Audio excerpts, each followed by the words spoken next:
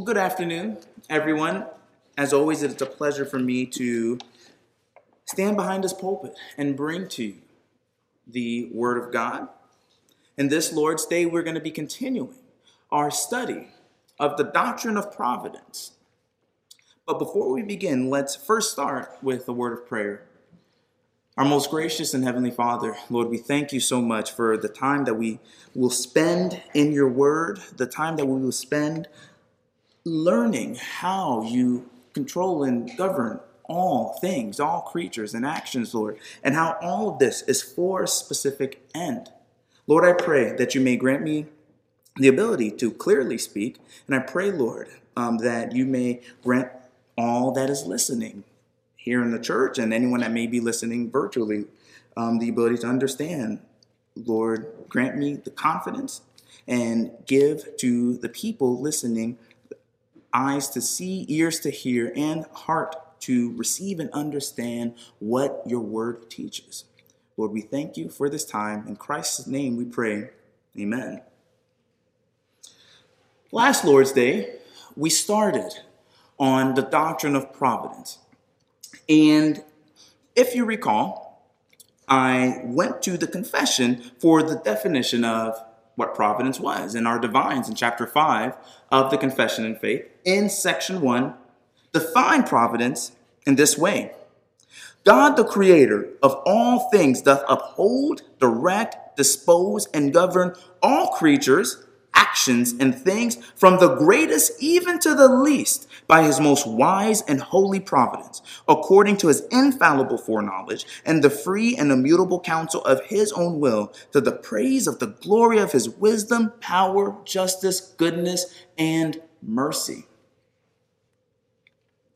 Last week, we spent some time talking about the importance of this doctrine, why it was so that this doctrine we need to understand. And if you recall, I gave 6 reasons why I believe that this doctrine was important. The first being that it helps us to focus less on our circumstances and more on the big picture. So often, as I mentioned last week, we focus on our circumstances and we don't look at what God is doing through them. And understanding that God governs and controls all things helps us to focus less on our circumstances and more on the big picture. The next reason I gave was that it gives us a reason to pray. Unlike the deist God, the watchmaker God, that just creates the world and sits back and does nothing, we have a God who is active in all creation. And being active, we know that we can come to him, we can talk to him, we can pray to him, and we have confidence that he hears us and he will answer us according to his will. And then we saw not only that it gives us a reason to pray, but it also gives us a reason to trust in the promises of God. Throughout the scripture, and we will get to this a little bit more today, we see God giving many promises. And if God doesn't govern and control all things, how could he truly keep those promises?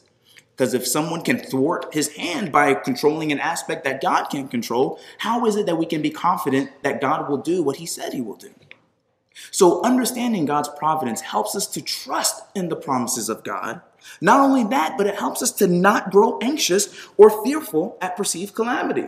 And believe me, especially this week, with it being an election week, I think there's many people across the country who are fearful of calamity that may come about depending on who wins in office. And understanding that God is in control over all things. Like, I don't know if you remember the analogy that Calvin gave in the Institutes.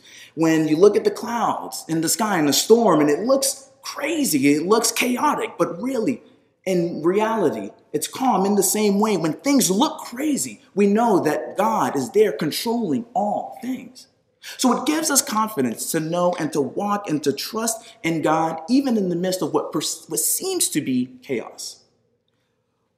The fifth point that we looked at was that understanding that God controls all things by his providence allows us to now focus on our duties and commands, because we know that God governs and controls all things. So all we got to do is just do what God tells us to do. As simple as that. And then the last point is that understanding this providence of God helps us to truly walk by faith. This Lord's Day, what I'd like to do is touch upon one point that I just didn't have time to focus in on in regards to another reason why I believe this doctrine is important. We'll spend much of this sermon really focused on this point, and Lord willing, depending on how long it takes me to get through this, we'll move from there and we'll start to get into the nitty-gritty in regards to providence. We'll talk about some of the aspects of providence, and Lord willing, we'll also talk about some of the wrong thinking that oftentimes happens when a person has a misunderstanding of the providence of God. Because certainly I want to make sure that if we are confident, we understand that God governs and controls all things, that we don't make some of the mistakes that people make in misunderstanding and misapplying what this doctrine teaches. So now, that being said, so that final point, that final reason why I believe that God's providence is so important to understand is that his providence is what ensures that the redemption purchased by Christ takes place as planned. When Adam sinned in the Garden of Eden, God promises to send a person to defeat sin, to crush the seed of the serpent. We know who that person is. That person is Jesus Christ. Through the next couple of thousands of years, throughout the Old Testament, we see God start to unfold this more and more to his covenant people. When the planned time finally arrives, God sends his son to execute his work of redemption. And brothers and sisters, I want you to really think about this, to really contemplate this. Without God preserving and governing all creatures and all events throughout the world, how would he be able to ensure that Christ would come in the time and manner that he did? And what I'd like to do is look through some of the instances in the Old Testament and in the New Testament that shows the hand of God in bringing us and ensuring that his promised seed comes as promised. Let's start first by seeing the promise that God makes, not in Genesis 3, I alluded to it, but let's start in Genesis chapter 15. And we'll read verses 1 through 6. Again, this is Genesis chapter 15, if you'd like to follow along, verses 1 through 6. And this is what Moses writes. After these things, the word of the Lord came to Abram in a vision, saying, "Do not fear, Abram. I am a shield to you. Your reward shall be very great." Abram said, "O Lord God, what will you give me, since I am childless, and the heir of my house is Eliezer of Damascus?" And Abram said, "Since you have given no offspring to me, one born in my house is my heir." Then behold, the word of the Lord came to him, saying, "This man will not be your heir, but one who will come forth from your own body, he shall be your heir." And he took him outside and said, "Now look toward the heavens and count the stars, if you are able to count them." And he said to him, "So shall your descendants be." Then he believed in the Lord, and he reckoned it to him as righteousness. And then let's turn. I want to go to another passage in Genesis chapter 17, so 2 chapters later, and we'll read the first 19 verses. Now, when Abram was 99 years old, the Lord appeared to Abram and said to him, "I am God Almighty. Walk before me and be blameless. I will establish my covenant between me and you, and I will multiply you exceedingly." Abram fell on his face, and God talked with him, saying, "As for me, behold, my covenant is with you, and you will be the father of a multitude of nations. No longer shall your name be called Abram, but your name shall be Abraham, for I have made you the father of a multitude of nations. I will make you exceedingly fruitful, and I will make nations of you, and kings will come forth from you. I will establish my covenant between me and you and your descendants after you throughout their generations for an everlasting covenant, to be God to you and to your descendants after you. I will give to you and to your descendants after you the land of your sojournings, all the land of Canaan, for an everlasting possession, and I will be their God." God said further to Abraham, Now as for you, you shall keep my covenant, you and your descendants after you throughout their generations. This is my covenant which you shall keep between me and you and your descendants after you. Every male among you shall be circumcised, and you shall be circumcised in the flesh of your foreskin, and it shall be the sign of the covenant between me and you, and every male among you who is 8 days old shall be circumcised throughout your generations. A servant who is born in the house or who is bought with money from any foreigner who is not of your descendant. A servant who is born in your house or who is bought with your money shall surely be circumcised. Thus shall my covenant be in your flesh for an everlasting covenant. But an uncircumcised male who is not circumcised in the flesh of his foreskin, that person shall be cut off from his people. He has broken my covenant. Then God said to Abraham, as for Sarai, your wife, you shall not call her name Sarai, but Sarah shall be her name. I will bless her, and indeed I will give you a son by her. Then I will bless her, and she shall be a mother of nations. Kings of peoples will come from her. Then Abram fell on his face and laughed, and said in his heart, will a child be born to a man 100 years old? And will Sarah, who is 90 years old, bear a child? And Abraham said to God, oh, that Ishmael might live before you. But God said, no, but Sarah, your wife, will bear you a son, and you shall call his name Isaac. And I will establish my covenant with him for an everlasting covenant for his descendants after him. We see in these passages God promising to make from him a multitude of nations. The son through whom this promise would be fulfilled would be a son birth to Sarah. Though seemingly impossible, given the fact that Sarah was well past the age of childbearing, even in those times where they lived a lot longer than we did, that's still well past the age of childbearing. I think we would all agree. Sarah gets pregnant and gives birth to a son named Isaac. And then we see in Genesis 21, 9 through 12, and I want you to pay special attention to verse 12. Moses writes, now Sarah saw the son of Hagar, the Egyptian, whom she had borne to Abraham, mocking. Therefore she said to Abraham, drive out this maid and her son, for the son of this maid shall not be an heir with my son Isaac. The matter distressed Abraham greatly because of his son. But God said to Abraham, do not be distressed because of the lad and your maid. Whatever Sarah tells you, listen to her, for through Isaac your descendants shall be named. Now, depending on your Bible translation, the last part might be different from what I just read. I have the New American Standard, and it says, through Isaac your descendants shall be named. That word, descendants, literally is rendered seed. And that matters because the seed that God is referring to is Jesus Christ. For proof, all you got to do is turn to Galatians chapter 3, verse 16, where Paul says, now the promises were spoken to Abraham and to his seed. He does not say and to seeds, plural, as referring to many, but rather to one and to your seed, that is Christ.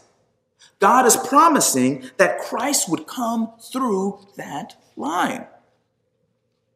So we see this promise being made that through that line, Christ, our Savior, would come. And I want you to see now how God preserves that. So last week, we talked about the providential hand of God as it pertains to Joseph, if you remember. We talked about how Joseph was sold into slavery, accused of rape, thrown into jail.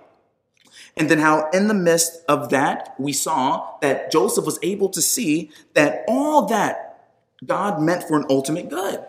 Do you remember what that ultimate good was?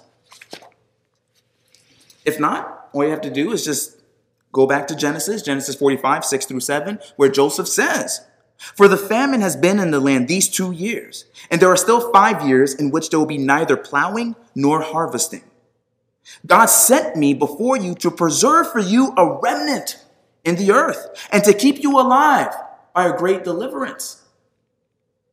There was a severe famine in the land that was going on for 2 years and was going to continue for another 2 years.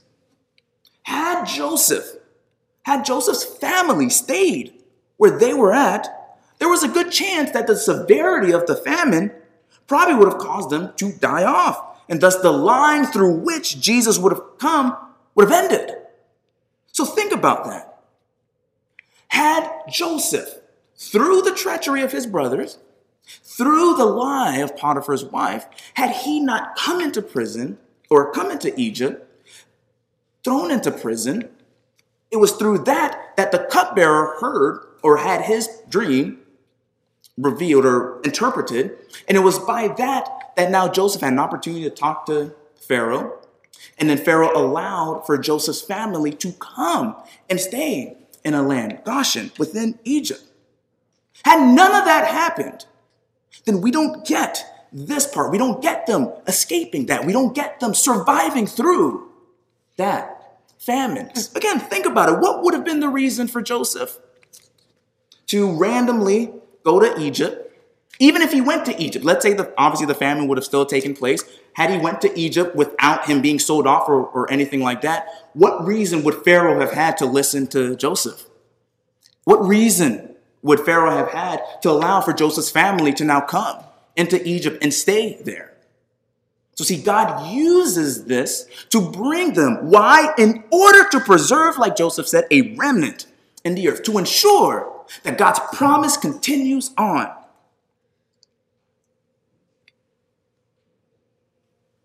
The next point that I want to point to deals with I think what many people would say in regards to, the history of a particular family, probably an embarrassing account.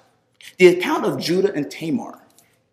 If you're not familiar with the account of Judah and Tamar, it's one of those accounts that you find in Maury and Jerry Springer. Not so much you would expect by people who were of the book, who were considered Christians, so to speak. This story of Judah and Tamar. So Judah, as you know, son of Jacob, Judah has 3 sons.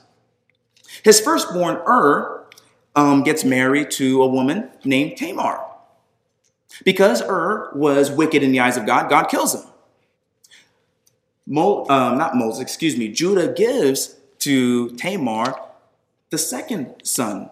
And the second son is to fulfill the duty of her brother-in-law and basically have a child, or not him have a child, but provide a child for the deceased He refuses to do that, and God kills him. And then they have a third son who was too young at that point in time. So Judah says, hey, wait for my younger son to become of age, and then I'll give you into marriage.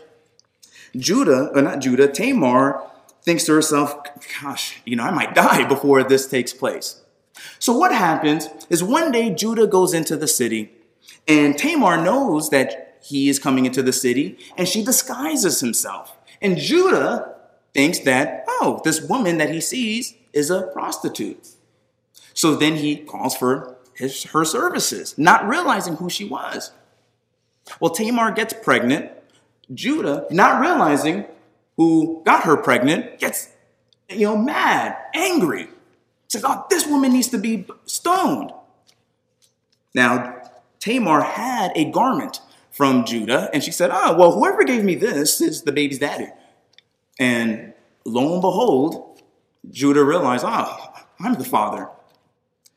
And obviously, Tamar isn't killed, and Tamar gives birth to 2 people. You can see it in Genesis 38, verses 27 through 30, if you like to read it yourself. But one of the sons that she gives birth to, his name is Perez. Now, why does that matter? Why am I bringing this up? Well, let's turn in our Bibles to the book of Ruth. In the book of Ruth, now, I'll be reading from Ruth chapter 4 towards the tail end, but for those of you who are not familiar with the book of Ruth, most people, I won't say most people, a lot of people in Christian circles see the book of Ruth as kind of a modern day love story. You have this young girl, Ruth, who was widowed and falls in love with this rich person, Boaz, and they fall in love. The reality of the fact is, although obviously they do get married and fall in love, the reality is the story of Ruth is It's not meant to be this love story, but rather is meant to show God's work in providence itself. As you know, the story of Ruth, Naomi has two sons. They marry, they're from the land of Judah, from the town of Bethlehem, as a matter of fact. They move out from the land to Moab, married to Moabite women, Ruth and Orpah. They die. Naomi, along with Ruth, come back. Orpah stays in the land. And while Ruth is gleaning in the fields, she finds Boaz, and obviously the rest from there is history. Boaz eventually redeems Ruth, and Ruth becomes Boaz's wife. So and in all of that, we read this in Ruth chapter 4, verses 16 through 22. Then Naomi took the child and laid him in her lap and became his nurse. The neighbor women gave him a name, saying, "A son has been born to Naomi." So they named him Obed. He is the father of Jesse, the father of David. Now, these are the generations of Perez. Who was Perez? Oh, Perez was what we just saw in Genesis chapter 38. The son born to Judah and Tamar. To Perez was born Hezron, and to Hezron was born Ram, and to Ram Amminadab, and to Amminadab was born Nahshon, and to Nahshon Salmon, and to Salmon was born Boaz, and to Boaz Obed, and to Obed was born Jesse, and to Jesse was born David. It's King David. So isn't that amazing? See, what we see in this account of Ruth and Boaz is not some Middle Eastern version of The Notebook or Crazy Rich Asians, but rather God ensuring that the line through which the promised seed would come would be preserved. Now, I want you to think about this. This blew my mind when I thought about it. Moses wrote the book of Genesis, obviously, where we see the account of Judah and Tamar. But Moses lived about 300 to 400 years before the account that we just read in Ruth. So now why would Moses include this random and pretty embarrassing account of Judah and Tamar? I mean, he didn't know what was going to happen hundreds of years later. Why would he include this, again, embarrassing thing? Usually when you're writing a history of your people, you kind of, not want to make mention of things that seem kind of incestuous or just kind of terrible. But we see it included here. Why? Well, clearly, the hand of God was leading him to include this account because of the future Christological implications. Beyond that, next point, before we look at the New Testament itself, in regards to God preserving the people to ensure that Christ would come as planned, let's look at the story, the well-known story of Esther. So, again, with Esther, a fairly familiar story. I think most people know. With Esther, or in the book of Esther, you had a king. His name, it's always hard for me to pronounce, Ahasuerus, who had a queen named Queen Vashti. Queen Vashti basically made him angry, and he disposed of her as queen and sought to have someone else, or wanted to have someone else to be queen. And obviously, through all the suitors that came to him, Esther caught his eye, and Esther became his wife. Now, as this was going on, so you had a man, Esther's uncle, named Mordecai, and he wasn't well liked by another man in Ahasuerus' court. His name was Haman. In fact, Haman hated Mordecai so much that he wanted to kill all the Jews, which has to be a crazy hatred. Could you imagine someone hating you so much that they not only want to kill you, but like all of your family? So this was the case in regards to Haman and Mordecai. And Esther, because of the fact that she was queen, had an ability to be able to come before the king and speak to the king to ensure that the people were not destroyed. And obviously, we know what's happened. They weren't destroyed itself.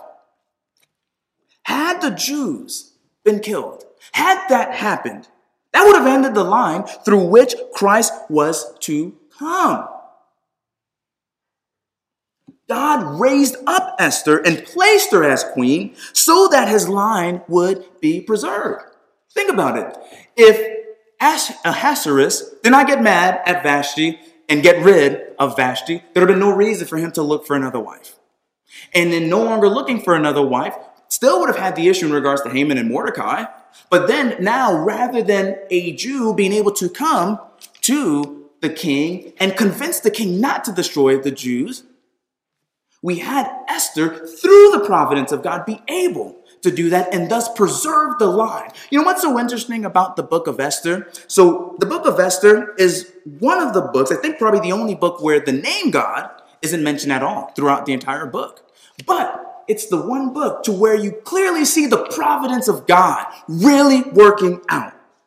Mordecai was able to perceive this somewhat when he says in Esther 4, verses 13 through 14, "Do not imagine that you in the king's palace can escape any more than all the Jews. For if you remain silent at this time, relief and deliverance will arise for the Jews from another place, and you and your father's house will perish. And who knows whether you have not attained royalty for such a time as this?"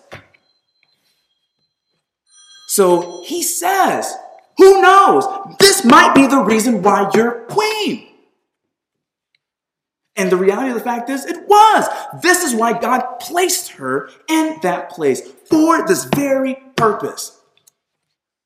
So we see, and there's many more examples in the Old Testament that shows God preserving, ensuring that what he had intended, what he promised, not just to Abraham, but to Adam at the very beginning, is carried on. That they are not destroyed. That his line goes, that the seed that was promised arrives as he intends it to come. And now let's look at the New Testament. And we're going to focus just on the birth of Jesus. Because just contemplating his birth will blow your mind, honestly. Let's start first by looking at Micah chapter 5. And in Micah chapter 5, this is what we read. "But as for you, Bethlehem, Ephrathah, too little to be among the clans of Judah, from you one will go forth for me to be ruler in Israel. His goings forth are from long ago, from the days of eternity." So Micah, in that passage, states that the Messiah would be born in Bethlehem. Mary and Joseph, mind you, weren't in Bethlehem. They lived in Nazareth, in the land of Galilee, while they were engaged. And Nazareth was about 60 miles north of Bethlehem, which, if you walked that distance without stopping, would take about 20 hours. So, mind you, Mary was 9 months pregnant, and I don't know of any woman who is 9 months pregnant that just would willy-nilly want to just walk 60 miles just because. So what brought them, given the fact that we know that the Messiah is to be born in Bethlehem, how would they get there?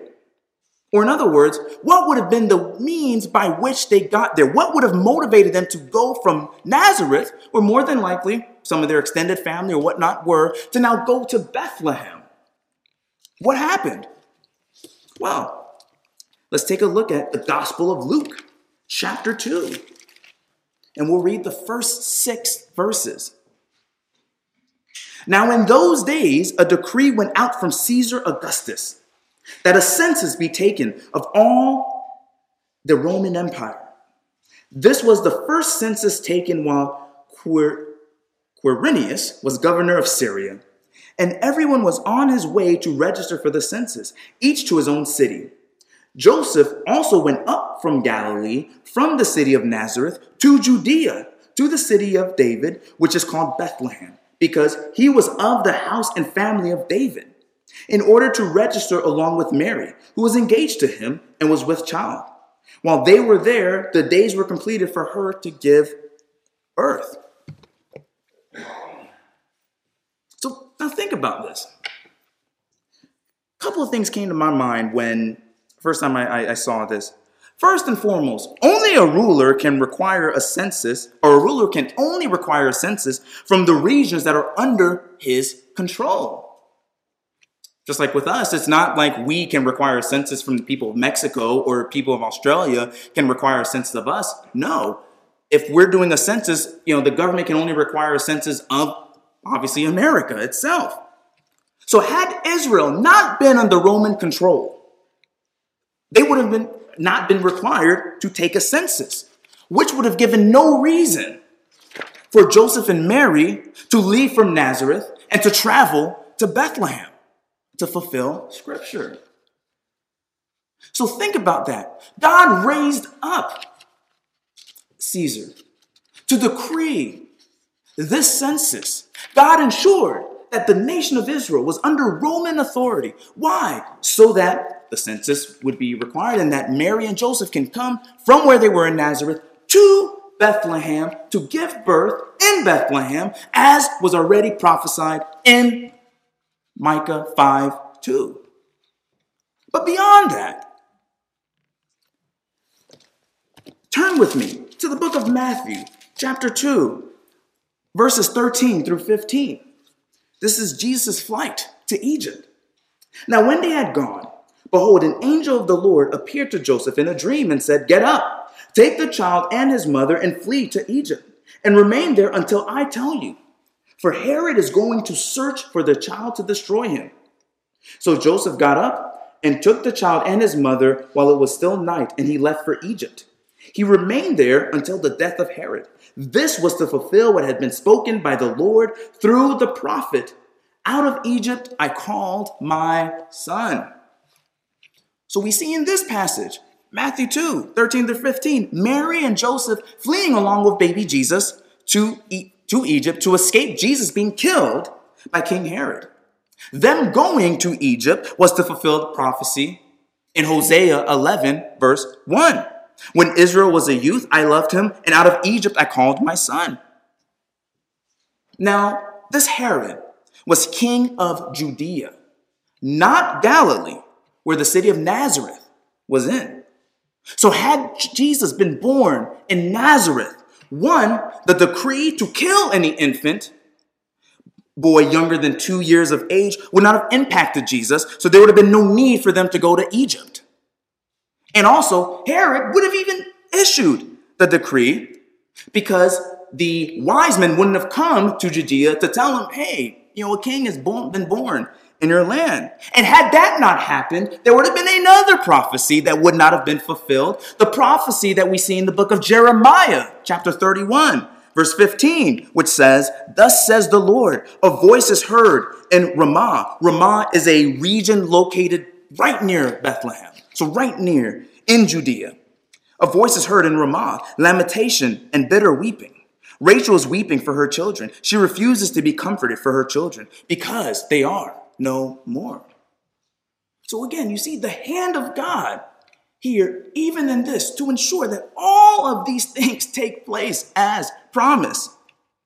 Now, you might be saying, okay, I see where you're coming from, JP, but seems like God is doing a lot just to have some person come all the way from Nazareth to Galilee. Couldn't you just find some other qualified virgin in Bethlehem rather than a person living in Nazareth? That seems that would have been a lot easier for God to do. No, not at all. Because see, we read in Matthew 2, verses 19 through 23, this. "But when Herod died, behold, an angel of the Lord appeared in a dream to Joseph in Egypt and said, 'Get up, take the child and his mother, and go into the land of Israel. For those who sought the child's life are dead.' So Joseph got up, took the child and his mother, and came into the land of Israel. But when he heard that Archelaus was reigning over in Judea, in place of his father Herod, he was afraid to go there. Then after being warned by God in a dream, he left for the regions of Galilee, and came and lived in a city called Nazareth, This was to fulfill what was spoken through the prophets. He shall be called a Nazarene. And we also see in Luke 2:39, when they had performed everything according to the law of the Lord, they returned to Galilee to their own city of Nazareth. So him being called a Nazarene was also to fulfill, according to Matthew, another prophecy. Had God picked someone else, what would have been the reason to travel to Nazareth? Nazareth, you have to understand, was not a destination place. In fact, in some accounts, for example, I'll give you one example in the Gospel of John, just really quick, the Gospel of John 1, verse 45, you almost have a person speaking contently of anyone from Nazareth. In John 1, verses 46, or starting in verse 45, Philip found Nathanael and said to him, "We have found him, of whom Moses in the law and also the prophets wrote, Jesus of Nazareth, the son of Joseph."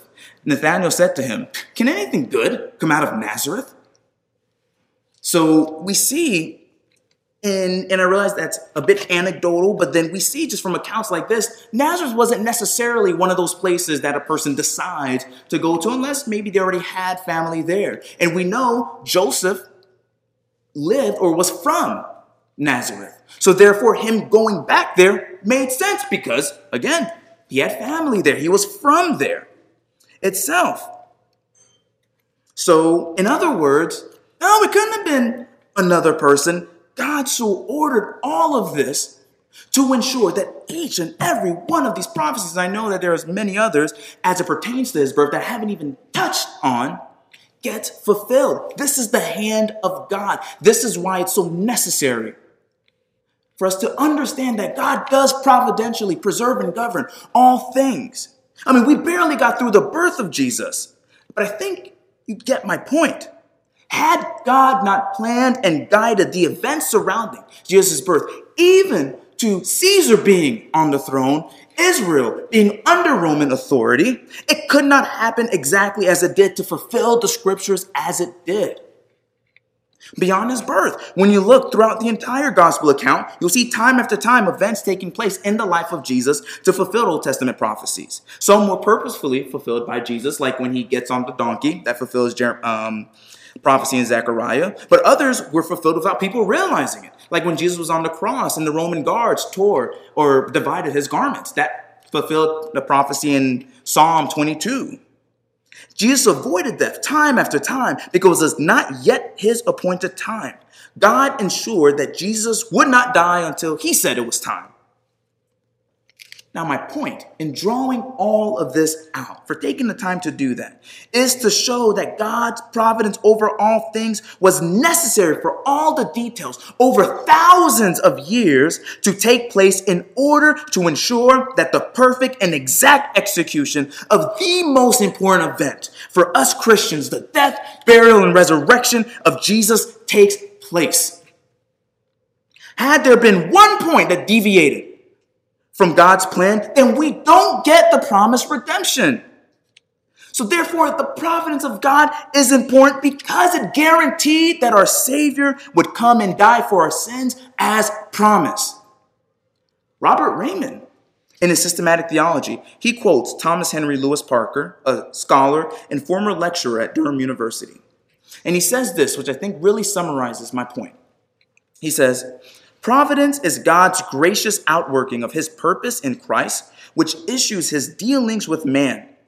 We are saying that from the beginning, God has ordered the course of events toward Jesus Christ and his incarnation. From the biblical point of view, world history and personal life stories possess significance only in light of the incarnation. The squalid little story of lust in Judah's dealings with Tamar falls into place in the genealogy of the Messiah. Caesar Augustus was on the throne in Rome for the sake of the unknown baby in the manger." So this is of utmost importance. God so controls all things. Why?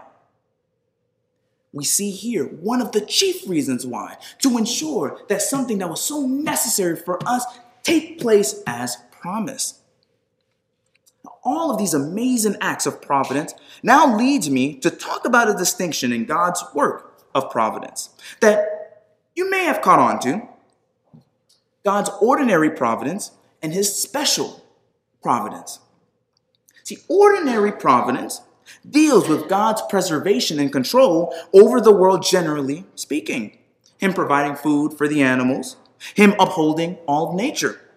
Special providence deals with God's care and provision from those whom he has specifically covenanted with, the church. See, because we are God's beloved, he does deal with us uniquely and differently. God does in a very special way, takes care of us. Our divines mentioned in chapter 5, the final section, section 7, this: as the providence of God doth in general reach to all creatures, so after a most special manner it taketh care of his church, and disposeth all things to the good thereof. You see, when Jesus says in Matthew 6, and he talks about how the lilies of the field grow and they're clothed by him, he goes on to make the implication that if God takes care of the lilies and the grass, of course he's going to take care of the believer. And not just that, but then not just that he will take care of the believer, but he will even more so take care of the believer. He uses God's ordinary providence to point to his special providence. See, ordinary providence and special providence, they're interrelated. See, special providence is what provides the ultimate reason for ordinary providence, and ordinary providence is what makes it possible for God's special providence to take place. Just think through everything that I just mentioned in regards to all the works that took place, from what happened with Joseph, to what happened with Esther, her being raised to the throne, to even Israel becoming under Roman authority. These are all God's ordinary providence. And what were they for? To ensure that God's special work of providence takes place as promised. See, Paul says in Romans 8:28, and we know that God causes all things to work together for good to those who love God, to those who are called according to his purpose. This is a very popular verse, and rightly so, popular passage. But see, this passage wasn't given to the human race as a whole, but to the church specifically. All things work together for our good. But see, that good is not a new job, a big home, or a nice new Cadillac, although those things are nice. That good is our redemption by Christ and our being secured by the Holy Spirit. See, we saw how the events in the Old Testament and the Gospels were directed in order that the coming of Christ would come as planned, and his sacrifice on the cross would take place as promised. And who were the benefactors of that? Who were the benefactors of this meticulous planning by God? The elect. See, all those who before the foundations of the world, God the Father chose in Christ are the benefactors of God's guidance of history, and all to the glory of God. So we see God working all things out for his ultimate glory. But we see us being, as the psalmist says, the apple of God's eye. We benefit from that specifically, different from those who are not in Christ. And this ought to give us joy. This ought to make us rejoice, knowing that God so cares for us in this way. Now, all of that being said, I want to now shift from emphasizing this to making sure that this glorious understanding of God's providence does not lead us to, quite frankly, just wrong thinking, bad implications. As with any other point in theology, there is a balance that we have to have when it comes to our theology. See, we are walking a narrow road as Christians with ditches on both ends. If we veer too much on one side, we fall into one ditch. If we veer too much on the other side, we fall into another ditch. And as a Christian, we have to ensure that our theology does not lead us to fall into either one of those ditches. And I want to make sure that we're avoiding that. See, throughout the secular culture, And sadly, in some Christian cultures today, there's a tendency to minimize or reject the providence of God in all things. Therefore, the focus is exclusively of what man does without any thought at all in regards to what God does. And this is what James wants us to avoid in James chapter 4, when he says, starting in verse 13, "Come now, you who say, today or tomorrow we will go to such and such a city and spend a year there and engage in business and make a profit. Yet you do not know what your life will be like tomorrow. You are just a vapor that appears for a little while and then vanishes away. Instead, you ought to say, if the Lord wills, we will live and also do this or that. But as it is, you boast in your arrogance. All such boasting is evil. You don't know what tomorrow will bring. So don't be arrogant, so arrogant as to emphatically declare what will take place as though you know. But on the other hand, you have those, and this is what I want to get to, you have those with an unbalanced view of God's providence that leads them to inaction. Because in their mind, as they reason, God providentially controls all things, the thought process goes, well, this was going to happen anyway, so, it's not like I can change God's plan, so why do anything at all? As I will talk about in a few weeks, God oftentimes uses means to accomplish his plans. So any idea that ignores this point will oftentimes lead to the Christian not doing what God commands. And because I focus so much on God's providential control over all things, I did not want to leave this pulpit without preemptively correcting some errors that I know can happen if this balance isn't in our thinking. So a couple of points, a couple of wrong implications that people sometimes draw from a misunderstanding of providence. It's definitely not from an understanding, it's from a misunderstanding. But I want for us to avoid. The first wrong implication is laziness. See, God gives us directives as it pertains to work. We see the commands to do so and to be diligent at that. Last week, I gave a number of verses as it pertains to that, but one verse, just by way of reminder, was Proverbs 10, verse 4, where Solomon writes, "Poor is he who works with a negligent hand, but the hand of the diligent makes rich." See, what sometimes happens is that we start to focus so intently on the fact that God is the one who does make poor and rich, and that is true, that we miss or ignore the means by which God grants wealth, and that's through work, hard work.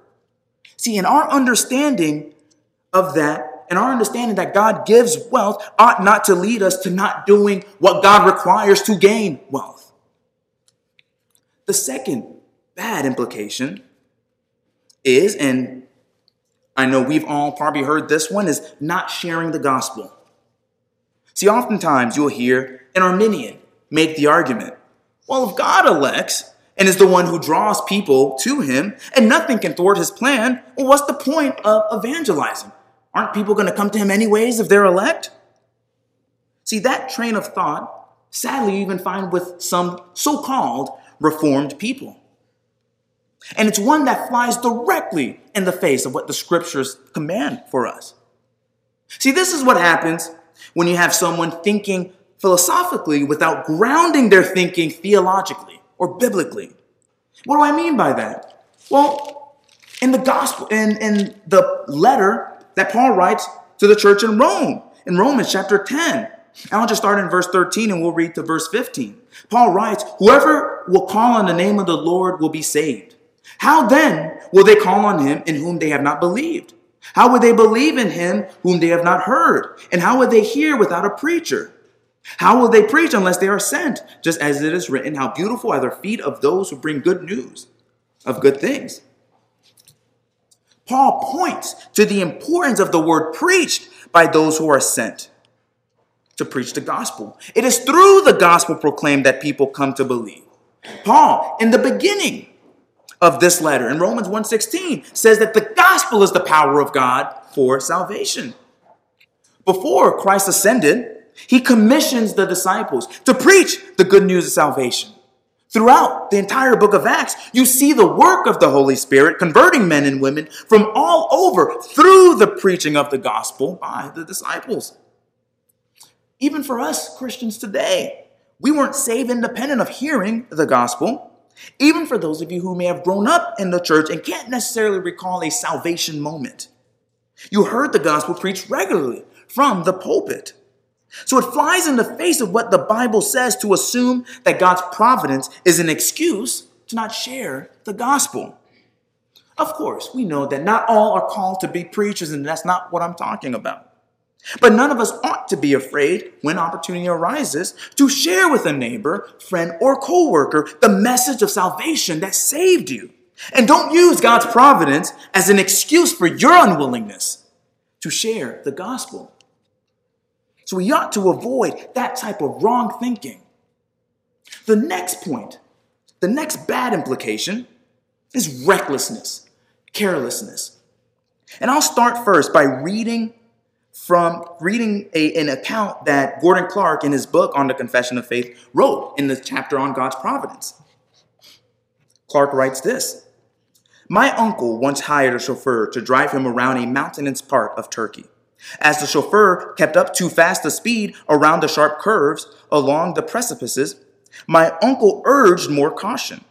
But the Turk replied that the date of their deaths was fated, and if this was their day, caution would be of no use, whereas if it was not the day, caution was unnecessary." So here you have Gordon Clark's uncle in a car with a person who made the claim that caution wasn't necessary because if it was their time to go, it wasn't like anything was going to stop it anyways. They were going to die if God called for them to die anyways. Now, I have much to say about that thinking, but I want to let Clark finish his train of thought. And he writes this: "The Turk was clever, but not Calvinistic. The Bible teaches that all things are certainly determined, but that God's providence arranges events according to the nature of second causes, either necessarily, freely, or contingently. God does not decree an auto wreck apart from its causes. Caution is the usual cause of safety, and wrecks are caused by recklessness." Clark is getting at a point that I'm going to talk in more detail about in a few weeks, but I do want to make sure I'm emphasizing here because it's important. See, the Turk, he wasn't wrong in his understanding in regards to the day of death being determined by God. That's true. God does determine when we die. Where he was wrong was in how he ought to behave in light of that. See, God determining our death, or any other event for that matter, is not an excuse for us to live recklessly or carelessly. We don't know the day of our death, but we do know how certain actions can lead to death. See, our job isn't to focus on the day of death, but rather how God calls us to live. Now, this doesn't just apply to death, but also applies to your health, home, a myriad of different things. I'll give you a perfect example. As you all know, or most of you may know, my wife suffers from seizures stemming from a car accident that she was in years ago, before I even knew her. But as a result, she takes medication to keep the seizures controlled. Now, we know ultimately that God is the one ensuring that she has no seizures, and we trust that if she forgets to take her medicine, maybe in one morning, just one day out the blue, that God will ensure that no seizures come upon her. However, that does not mean that we believe that she does not need to take the medicine at all. See, we understand that the ordinary means by which God uses to restrain the seizures is the medication. We will not be so dependent on the medicine that we think God can't control the seizures without it, but we will not presume upon God in such a way that ignores the means that God chooses to use. And this is something that so many people don't truly understand. And tragically, you have many people who they either refuse certain medical procedures or even go to the doctor or not go to the doctor when necessary. Obviously, I'm not talking for every willy-nilly thing, but when necessary, because God is their physician, which God is our physician. But the reality of the fact is that they're ignoring what the divines call secondary causes, the means by which God carries out his ordinary works of providence. Now, again, like I said, I'll have an entire lesson on this point, but I just want to give you one psalm that I read last week that highlights this point, or I think highlights this point. Psalm 104, verse 21, where the psalmist says, the young lions roar after their prey and seek their food from God. See, when the psalmist says that the young lions seek their food from God, make no mistake, it's not like the lions are sitting there with their mouths open to the sky, waiting for an antelope to fall from the sky, although that would be actually pretty cool to see. See, either the mother is bringing the prey to them or they're seeking it out. In either case, God is the ultimate cause of them getting food, and their mother in that scenario would be the secondary cause, the means by which God gives to them the food. So see, the fact that we understand God's works of providence is not an excuse for us to be careless or reckless. The next point is irresponsibility, and this connects with my previous point and on my first point as regards to laziness. God gives us duties to keep. Our duty is to do what God commands, not guess what God may or may not do. Proverbs chapter 24, verses 30 through 34, Solomon writes this, I passed by the field of the sluggard and by the vineyard of the man lacking sense. And behold, it was completely overgrown with thistles. Its surface was covered with nettles, and its stone wall was broken down. When I saw, I reflected upon it. I looked and received instruction. A little sleep, a little slumber, a little folding of the hands to rest. Then your poverty will come as a robber, and your want like an armed man. And then we have Proverbs 28, verse 19. He who tills his land will have plenty of food, but he who follows empty pursuits will have plenty of poverty. So Solomon in both of these passages is making a very clear point. See, the result of a person's laziness was want and poverty. The result of a person following pointless things was plenty of poverty. Their irresponsibility was what led to their lack. Had the person chosen to be industrious or diligent, the poverty they acquired would have been avoided. See, oftentimes we try to overthink the obvious. Don't let your thinking or your wrong thinking about God's providence lead you to ignore the obvious commands of God. See, understanding God's providence ought to lead you towards confidently fulfilling your duties, not presumptively ignoring them. And on that word, presumptively, that actually brings me to my last point, presumption. There is a difference between confidently trusting in God and presuming upon God. To be confident in God is a blessing. To be presumptuous is a trap. And to give you an example of the difference, let's go back to the example that I used with my wife. So as I mentioned, if we happen to forget for her to take her medicine one day, we're not going to be so terrified by the fact that she forgot to take her medicine that now we're thinking, oh my gosh, she's going to have a seizure. No, we're going to trust in God. We're going to pray to God. We're going to ask God, hey, Lord, please ensure that no seizures come upon Deborah. And we're going to trust that God will ensure that that's the case. That's confidence in God. That's trusting in God. Presumption would be, you don't even need to worry about taking that medicine. God will take care of you. So don't even worry about it. That's presumption.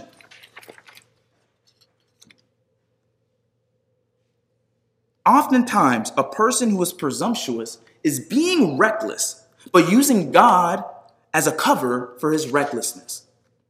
I'll give you a couple of passages from Proverbs. Proverbs 22, verse 3. The prudent sees evil and hides himself, but the naive go on and are punished for it. And if you didn't get it that time, Solomon says it again in Proverbs 27, verse 12. A prudent man sees evil and hides himself. The naive proceed and pay the penalty. And then in Proverbs 14, verse 16. A wise man is cautious and turns away from evil, but a fool is arrogant and careless. A wise person turns away from evil, not runs to it. Now, that does not mean, and I want to make myself clear, that when we are compelled to stand in the midst of evil and not run away, that we use this verse as a cover. God did not call us to be cowards, but he did not call us to be fools either. A presumptuous person focuses on what God is able to do, but completely ignores what God requires them to do. See, we know that God will protect us from danger, but we aren't to jump into danger needlessly. We know that God will ensure the security of our salvation, but that doesn't mean that now we get to indulge in sin because God will keep us. That is silly. That is presumptuous thinking. And it's that type of thinking that often leads to a person's demise. If you notice, with all the points that I gave, and I'm coming to the end of my message here, a theme that I hope you picked up on is how in each of these points, the error was that the person ignored their duties in light of God's providence. And that's what led to the wrong thinking. Brothers and sisters, do not let your misunderstanding of the providential hand of God cause you to shield your eyes from God's duties, from the duties that God gave you. Knowing about God's work of providence ought to be an encouragement in doing what God requires of you, not a reason to avoid them, not an excuse to not do them. We have been blessed by God in our salvation, and we ought to take pleasure in knowing that all things work together for our good. But don't let that understanding lead to your demise. We saw today how God worked all the Old Testament towards ensuring that the incarnation of Christ happens as planned. And we saw how God worked during the time of Christ to ensure that his incarnation, his birth, death, burial, and resurrection happen as planned. God's work of ordinary providence over all creation helped to ensure that his work of special providence goes as planned. Praise God for that. We are, as the psalmist says, the apple of his eye. But always remember that in calling us to him, God gives us duties. He gives us responsibilities. We still have to keep his law, and we have to look to his word to guide us in all of our lives. Proverbs 16, verse 20, Solomon says, "He who gives attention to the word will find good, and blessed is he who trusts in the Lord."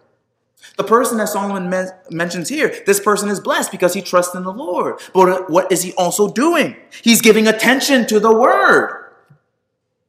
So trust in the Lord. Take comfort in the knowledge of his providential care over you. I want you to understand that. I want you to understand that that knowledge of his care over you and his working all things together for his glory and your good. But also look to his word and be obedient to what God requires of you. Don't let the misunderstanding in regards to God's providence cause you to ignore the duties that God gives to you.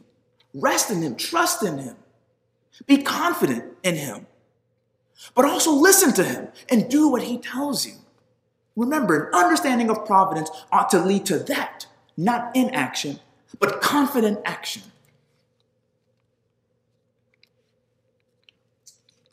Let us now go to the Lord our God in prayer.